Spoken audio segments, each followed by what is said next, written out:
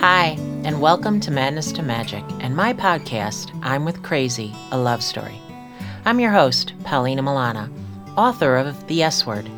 This show is for those of us who find ourselves surrounded by madness and wanting to find the magic within. We're going to come together here as caregivers to those who have been diagnosed with a mental illness. Maybe it's someone in the family we've been born into. Maybe it's someone we love. Maybe it's someone we work with. Maybe even it's ourselves. Whether we've been thrust into this caregiver role or taken it on by choice, this podcast is where we're going to share our stories and learn to realize the magic in all the madness we may have been experiencing. I promise you, it can be done. So let's get to it. So hi, everybody. Welcome back.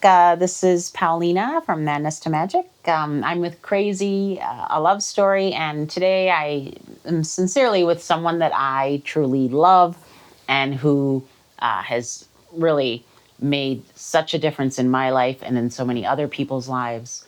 Her name is Lynn Drost.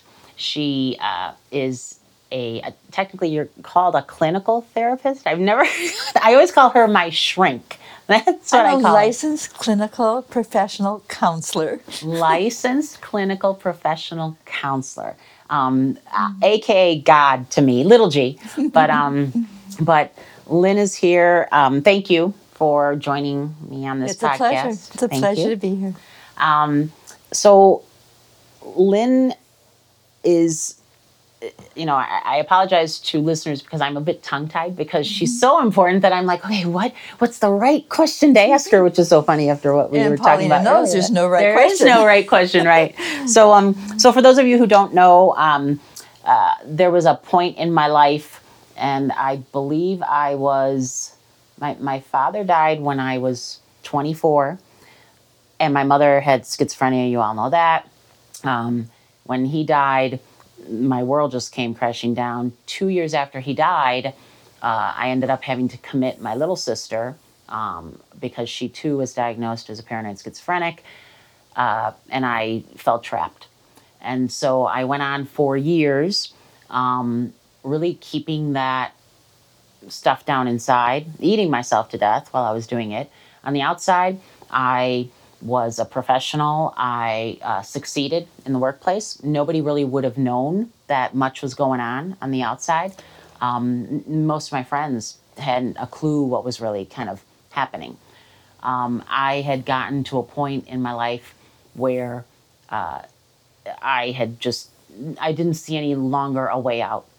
And I thought to myself, I didn't want to, this still sounds crazy when I say it. Mm-hmm. I thought to myself, not only do I want out for myself, but being the people pleaser that I was, how unfair that I would take myself out, and then what would happen to my mom and my sister. So I had this plan that I was taking all three of us out. And through a very divine intervention of a mutual person that I knew peripherally, who just happened to see something in me that got her to call Lynn to see me, just put us on a path of really that saved my life, that kept me 6 feet above ground. The one thing, and I'll stop talking. Everybody's like, hey, you have somebody important on. Why don't you keep talking? The one thing I will say is I remember coming to the door, being driven by Margie, was her name, being driven by Margie to Lynn's office. It was late night and not really wanting to do it, but people pleaser. I promised Margie that I would. I had a tick-tock clock, like, hey, I'm only going to give you 30 minutes, and then I got a plan here. I got to go. And I remember you invited me to sit in. I remember you saying to me, so Margie says, that something's going on, that, you're having a tough time, And I remember Lynn's voice sounded very, like it does now, like just very soothing, very like there were little angels like all over the place. I remember that, like listening to that voice, and then those other voices in my head were like, you know what, she doesn't know what she's talking about. You don't need to tell this to somebody else. Just get out. Just get yourself out. Mm-hmm. And my response was, nothing's going on. Nothing's going on. Nothing's going on. And Lynn caught me off guard because her response to me was, okay, tell me about nothing. Do you remember that at all? You probably don't. You're like, I talked to a million people. No. You know, it's what's amazing to me is this is the first time I've ever had this kind of feedback from a former client. What I remember is I didn't know anybody drove you. I remember you came into my door. It was late at night. Mm-hmm. You came into my door, you sat down, and when you started telling me what was going on in your life, just a little bit, I was awestruck by what you were doing and what had happened to you just a little bit. And the fact that you were walking and talking and laughing, had a wonderful sense of humor, and was such a beautiful person. Mm-hmm. Wow.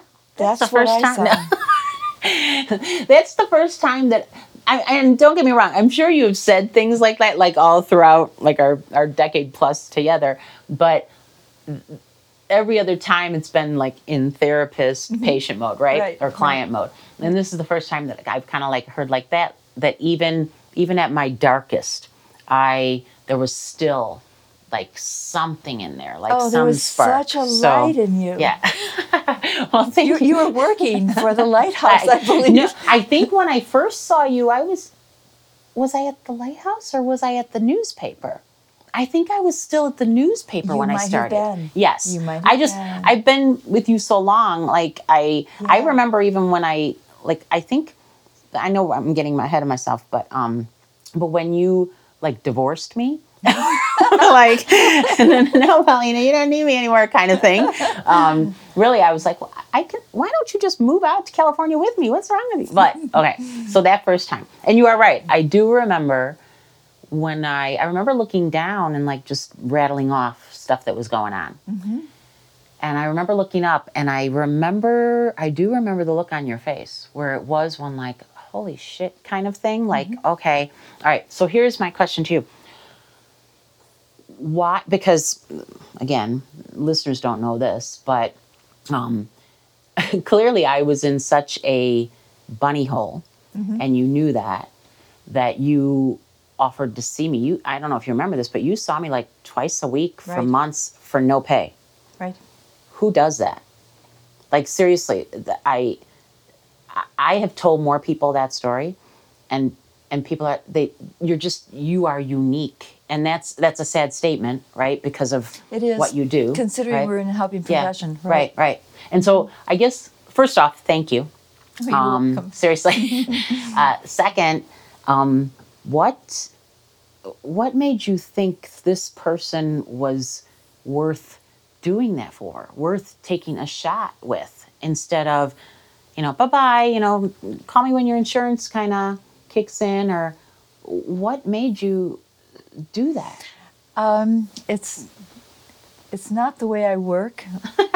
She's not for free. We're just saying that. No. The way I work is I see people and I see what they have conquered, and I see that they're walking and talking and laughing and functioning. And in your particular case, you weren't just down one bunny hole, you were down like 4 or 5 of them. And it was important to find your way out of those holes. And you couldn't do that in 1 hour a week. You needed more than that. Mm-hmm. And I was privileged to kind of lead the way out of those holes. Wow. Not sure which one of us was privileged, but I'm pretty sure it was me. Well, thank you. And then, so throughout it, and I just want to toss out some of the things that I remember, because we've never had this kind of conversation. No, we haven't. Okay. So, and I don't remember how many months, years it was into it. I have no idea. Mm-hmm. What I do remember is the moment that for me, everything just changed. I mean, the first time was the tell me about nothing, where I was like, okay, wait, that's not nothing. Like even in my own head, right, my dialogue. But the second time was I was ranting and raving over I don't even know what. And I don't know, usually you were super calm and just a safe place. And this time you almost, I don't want to say you jumped out of your chair, but you almost like, gave a little spring forward and you kind of put down your pad. She always had this yellow pad. And you said, Paulina, when are you going to stop wishing for a better past? Because you're never going to get it. And I was just like, oh my God, you're right. And you it's very difficult to stun me silent. I was silent. I was like, do you remember that at all? Like saying that? I remember you going over and over and over all the horrible things that had happened. And what I realized is that you needed to move forward. And the only way you can move forward is by letting go a little bit of what had happened and start looking as to what could happen. Mm-hmm. Yeah, that was game changer for me. So thank you again. And I also remember there was another time that, and I won't go over all the memories. That'll be in a book that we put out. Okay. But I also remember, so and you too had your father pass, and he was very important to you. Which again allowed me to relate more to you because I had gone through that horror and that sadness. What's interesting though is it's not like I learned that from you early on. Like, it was what was very interesting about therapy for me was and it's comical because right now I have an avatar that's me, and it's called Powerlina. And it has a little cape, and people have said, gosh, you're so powerful, you're so this, you're so that. And what was really difficult for me therapy-wise were a couple of things. One, the fear that to tiptoe into this room meant I too was nuts or had the genes, of mental illness. So there was all of that with it.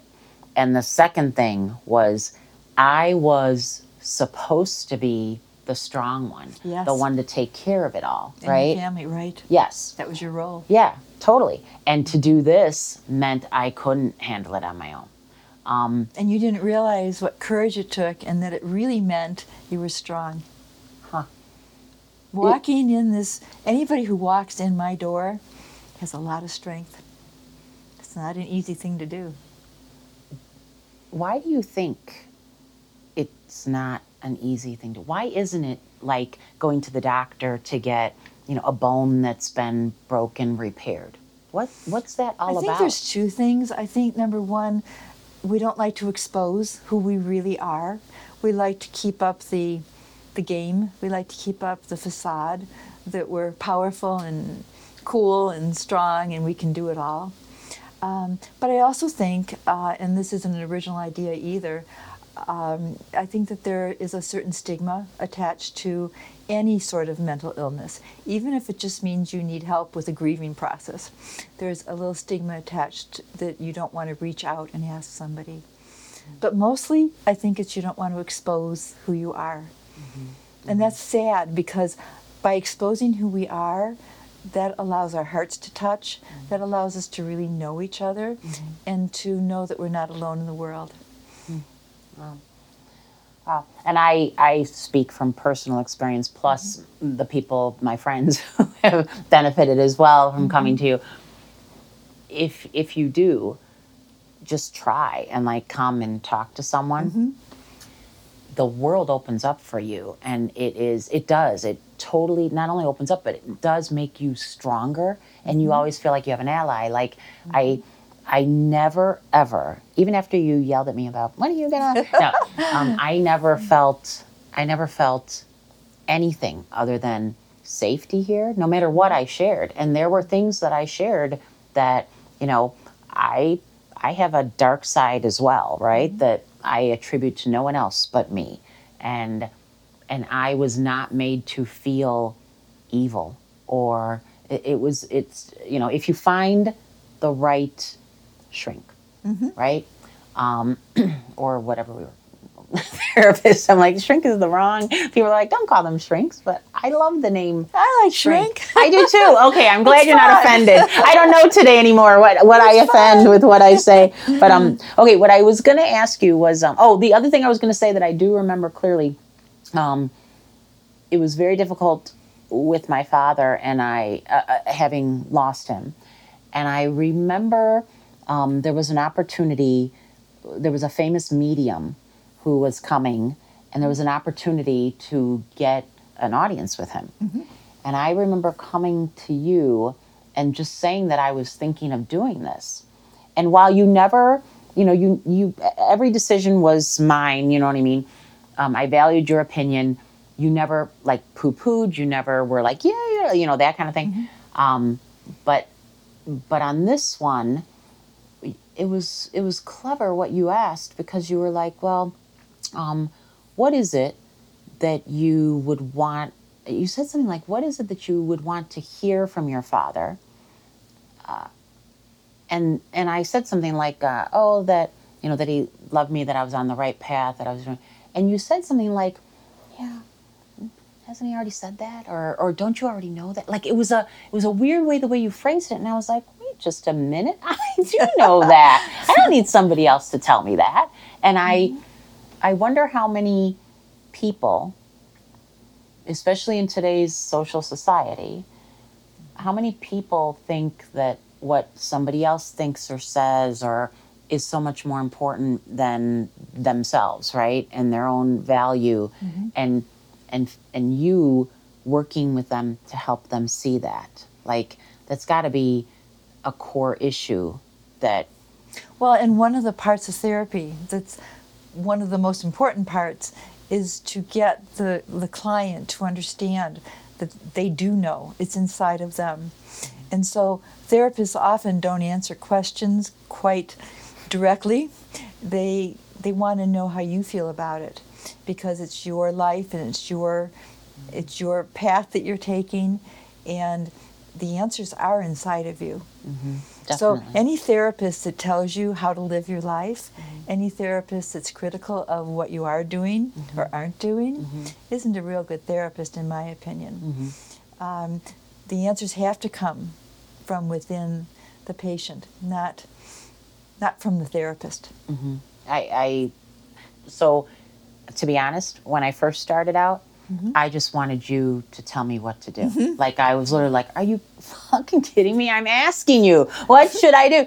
And it didn't come. Like, you mean now, I have to do some work? Right.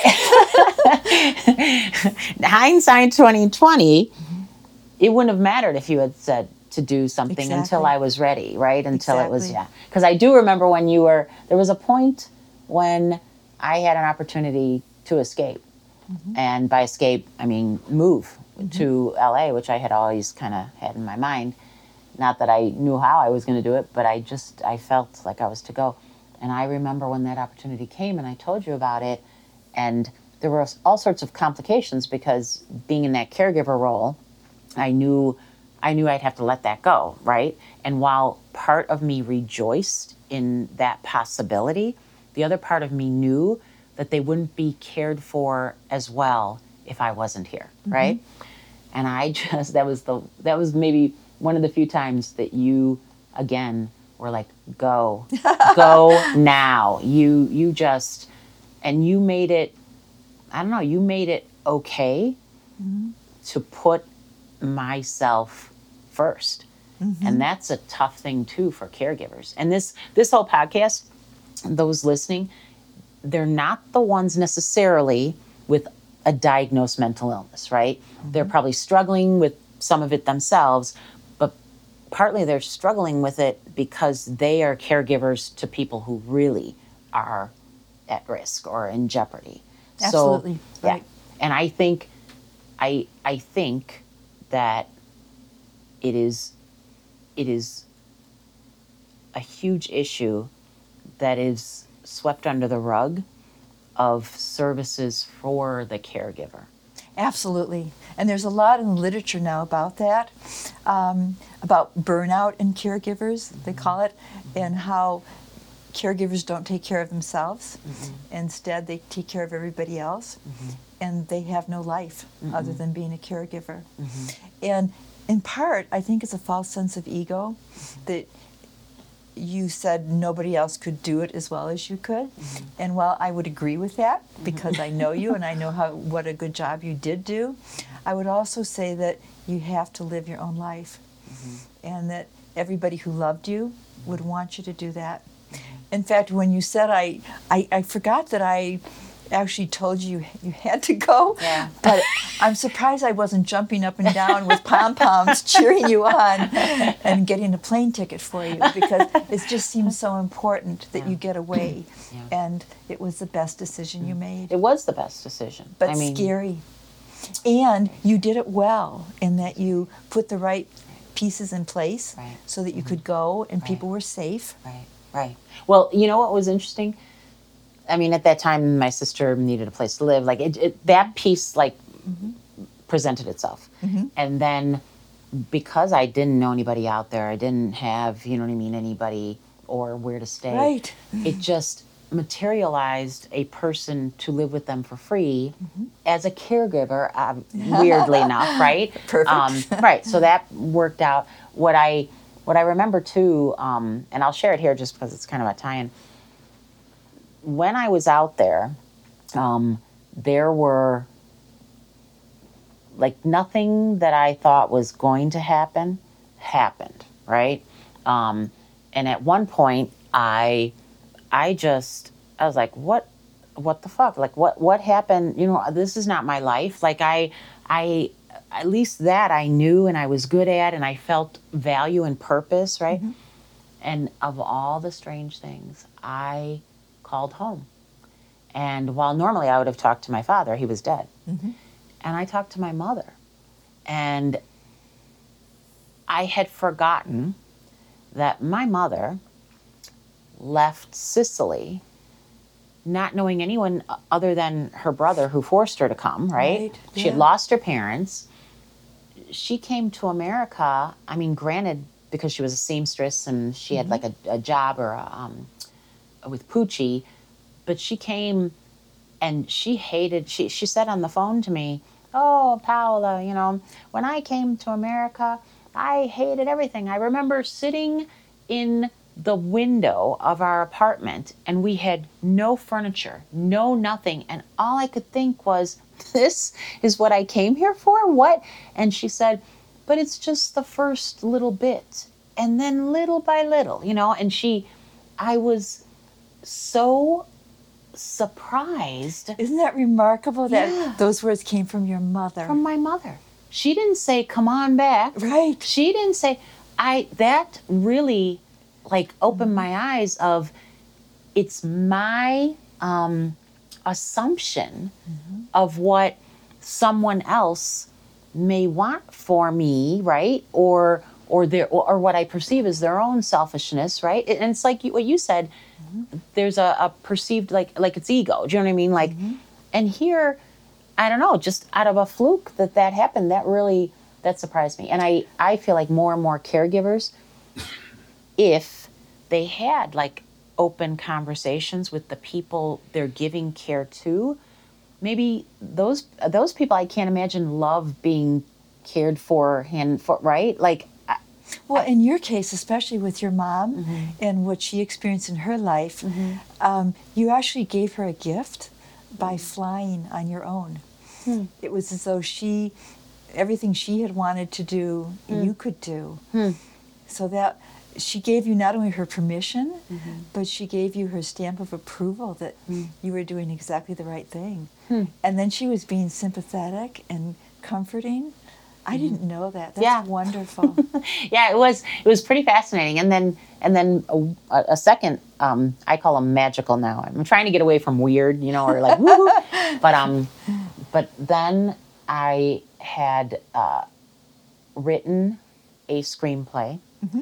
It got noticed. It won an award. It was going to be made by USA Network back then. I don't even know if they're on still.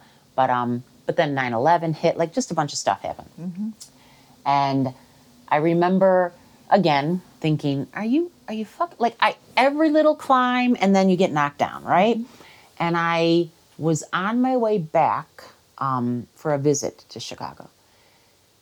And I was thinking to myself, I think I should just go home now because I had been here a while. Do you know what I mean? And my limit with my sister was coming up, right? She had a deadline of when I needed to come back. And I was on that plane, and my seat was near an elderly gentleman, an elderly woman, and their clearly disabled daughter. And I sat next to the old man and I started listening, and they were speaking Sicilian. And I kind of turned and I just started talking the little Sicilian that I do remember because we were taught Italian. And then I started speaking Italian. He knew Italian. And we just kind of shared what he was doing, what I was doing. And he said to me, I told him that I was thinking I should just, I didn't know what I was doing anymore and whatever. And his response to me was, it was so my father. He was like, so, go, don't go back home yet. Keep trying, look at it, have fun with it, etc. And if it doesn't happen, you always have home that you could go to, right? But the strangest part was we're getting off the plane, and he takes out of his pocket this prayer card. Now, my father every morning would pray to this saint that's pretty obscure, Padre Leopoldo, I think his name was, or Padre Leopoldo Pio or something. I don't know. He had the stigmata and stuff. And this old man pulled out the very same prayer card. Oh my goodness. And said, you take this, you keep this with you. And it was really, really weird. So could there have been a bigger message? Right, exactly. Yeah. So anyway, enough about me and my magic. So, all right. So Lynn, I am going to ask you this question because being a people pleaser, being a caregiver, being the one who, why can't I get it already? Being in therapy for what was over a decade, whether or not you really, Yeah. At any point, or you like, this kid is never going to get it. Just, you know what I mean? Do you ever think to yourself, and maybe it's a terrible question to ask there, but do you ever think to yourself, this hopeless case, this ain't going to happen? Certainly not with you. I never felt that way. With you, it was like you were bringing me on the journey, and it was so much fun. And you were never down the rabbit hole so far that you lost your humor and your excitement and your joy ever. You might have been away from therapy, but during therapy, you were always really energetic and anxious to move ahead. There are, and I think every therapist would agree with this, there are certain people that you can't work with. There's one or two types of people that I have a difficult time working with, but I usually know that after 3 or 4 sessions. And it's not that I'm frustrated with them, I just know that with their particular problem, I can't work with them, and so then I refer them to somebody else. But I've never had that with a long-term client. Again, I see the resiliency. It lifts me up. I see their struggle, and then I see them come through it, and it makes me feel as though if they can do it, I can do it, and everybody else can do it too. Wow, that boosted me up as well. So, and sorry, but one more question that I'm thinking about here. So, when I became a caregiver, it was around the age of 10, and I now am a CASA, court-appointed special advocate. I've seen that. Yeah, that's wonderful. Yeah, you know what? It's teaching me a heck of a lot from certain words that are in today, and I should be saying right music that I ought to know by now. To don't drive too slowly in the middle of the projects because they'll think you're a drive-by. Yeah, she is. She's wicked smart. She struggles because she is hovering, or she's balancing having been an adult because she had to be caregiver, right, to siblings and stuff, with then the child, right, and following the rules, even though the rules don't make that much sense, right? So it's a huge challenge for this kid. And part of my kind of focus has been on like caregiver kids, because, and we've kind of talked about this before, kids who have to become the caregivers, they're in a really terrible spot. They lose their childhood, basically. Right.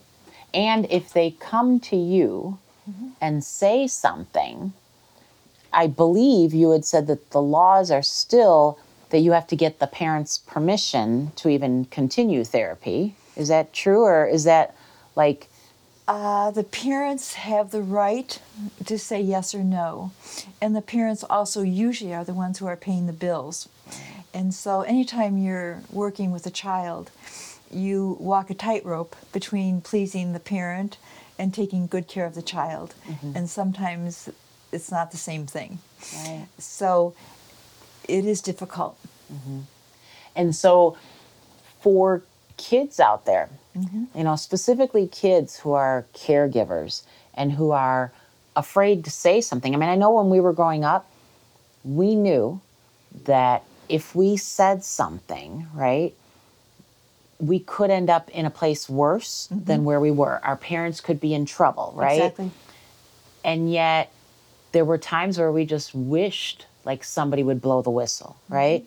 So for kids, what words of wisdom do you have for them? What should they really do if they find themselves in this boat?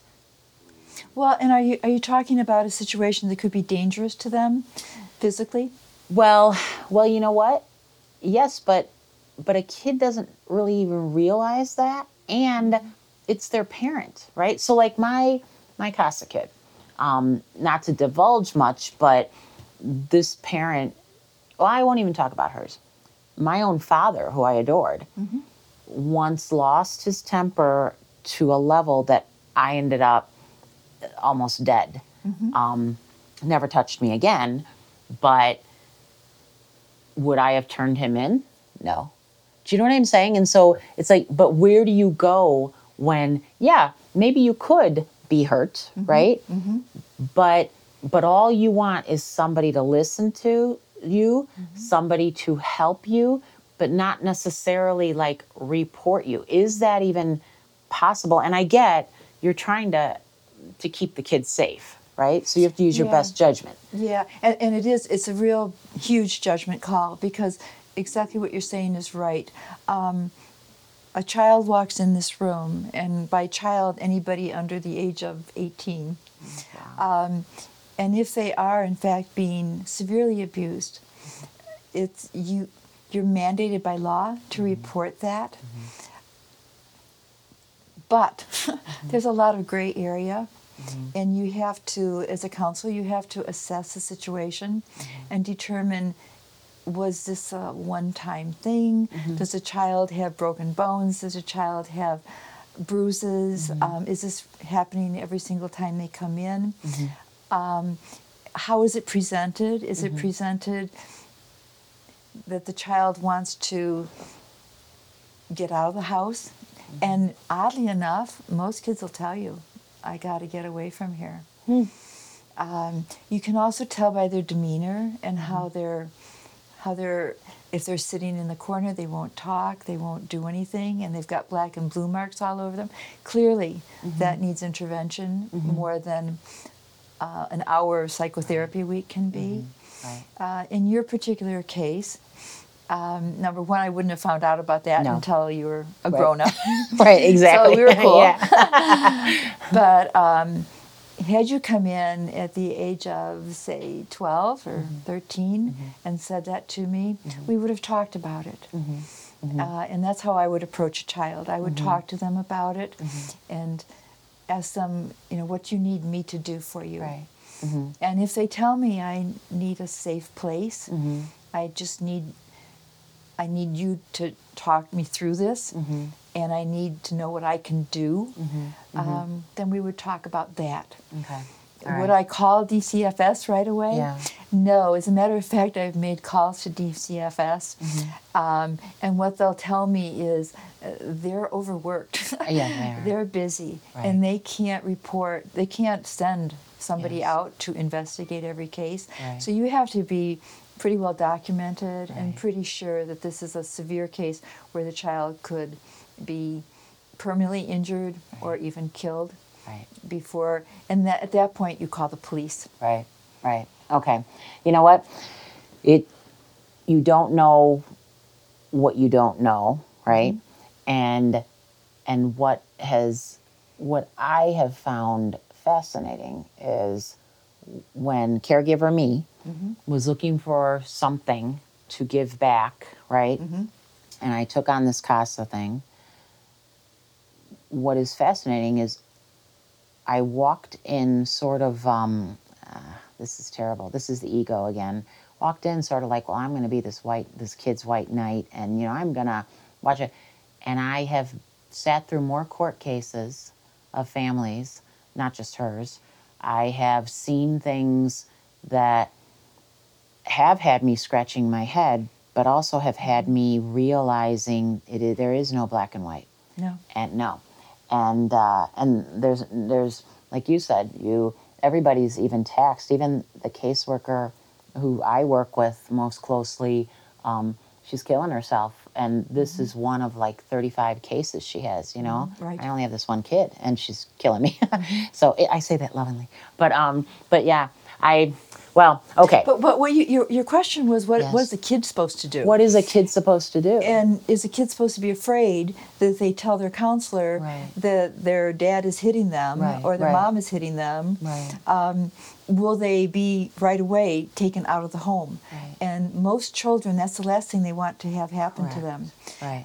So there again, that's the gray area where the therapist really has to assess the risk to the kid and see just how bad it really is. It's not long ago that parents did spank their children, Sure. locked them in their room for a night, Right. did things like that we would now consider to be abusive, but it in fact did not kill the kids. Right. So you have to kind of balance it out. Right.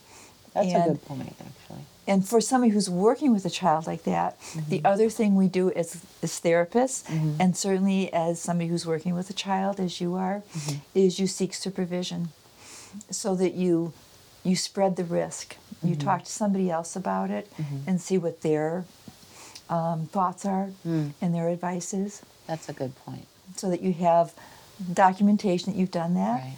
and you have another opinion on it. That's a really good point. Yeah. Why go things alone? I mean, Exactly. really, right? Yeah.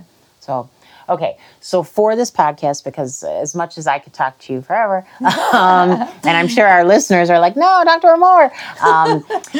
So any kind of words that you might want to share with a listening audience that is primarily caregivers of others who have some mental illness or mental health issues, that you just might want to put out there for them, food for thought kind of thing, or last parting words? Well, first of all, you're angels. People who are working with other people, taking care of them, whether you're taking care of older people or younger people or in between people, you're angels. And it's a hard, hard thing. And the most important thing, and anybody will tell you this, is to take care of yourself first, to seek outside counsel, to seek spa days, to have a glass of wine once in a while, maybe. Got that covered. Yeah. To take care of yourself, because if you don't, you will, they call it now compassion fatigue rather than burnout. So you will have compassion fatigue and not be able to function as well as you should be. So as a caregiver of anybody, you need to take care of yourself and realize that that's actually taking care of the other person. Wow. Very, very true. I never heard of that. Compassion Fatigue. Fatigue. Wow. Okay. right. Well, lady, thank you. This won't be the only time, I hope. It's but a pleasure. You are an angel, and I mean that from the bottom of my heart. And I wish that everyone listening who needed their own Lynn had their own Lynn. So figure out how to clone yourself, or maybe somewhere in this podcast we will post where Lynn is, her office, if you are in the Illinois area. But anyway, but with that, anyone who has this podcast has resonated with them, who has comments to share or your own story to share, please do so below. We'd love to hear from you. Thanks so much, and until we meet again, bye-bye. Thanks so much for listening to Madness to Magic and my podcast, I'm with Crazy, a Love Story. I believe we're all here for a purpose, and I know that this is part of mine. Please share this with anyone you think might benefit or might even have a story of their own to share. You also can visit me at madnesstomagic.com or check out more of my stories, including info on my book, The S Word, at paulinamilanawrites.com.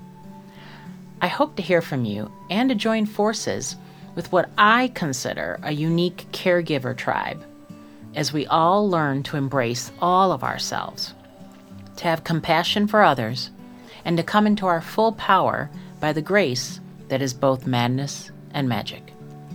Until we meet again, I'll leave you with one of my favorite mantras. Be bold, and mighty forces shall come to your aid. Thank you.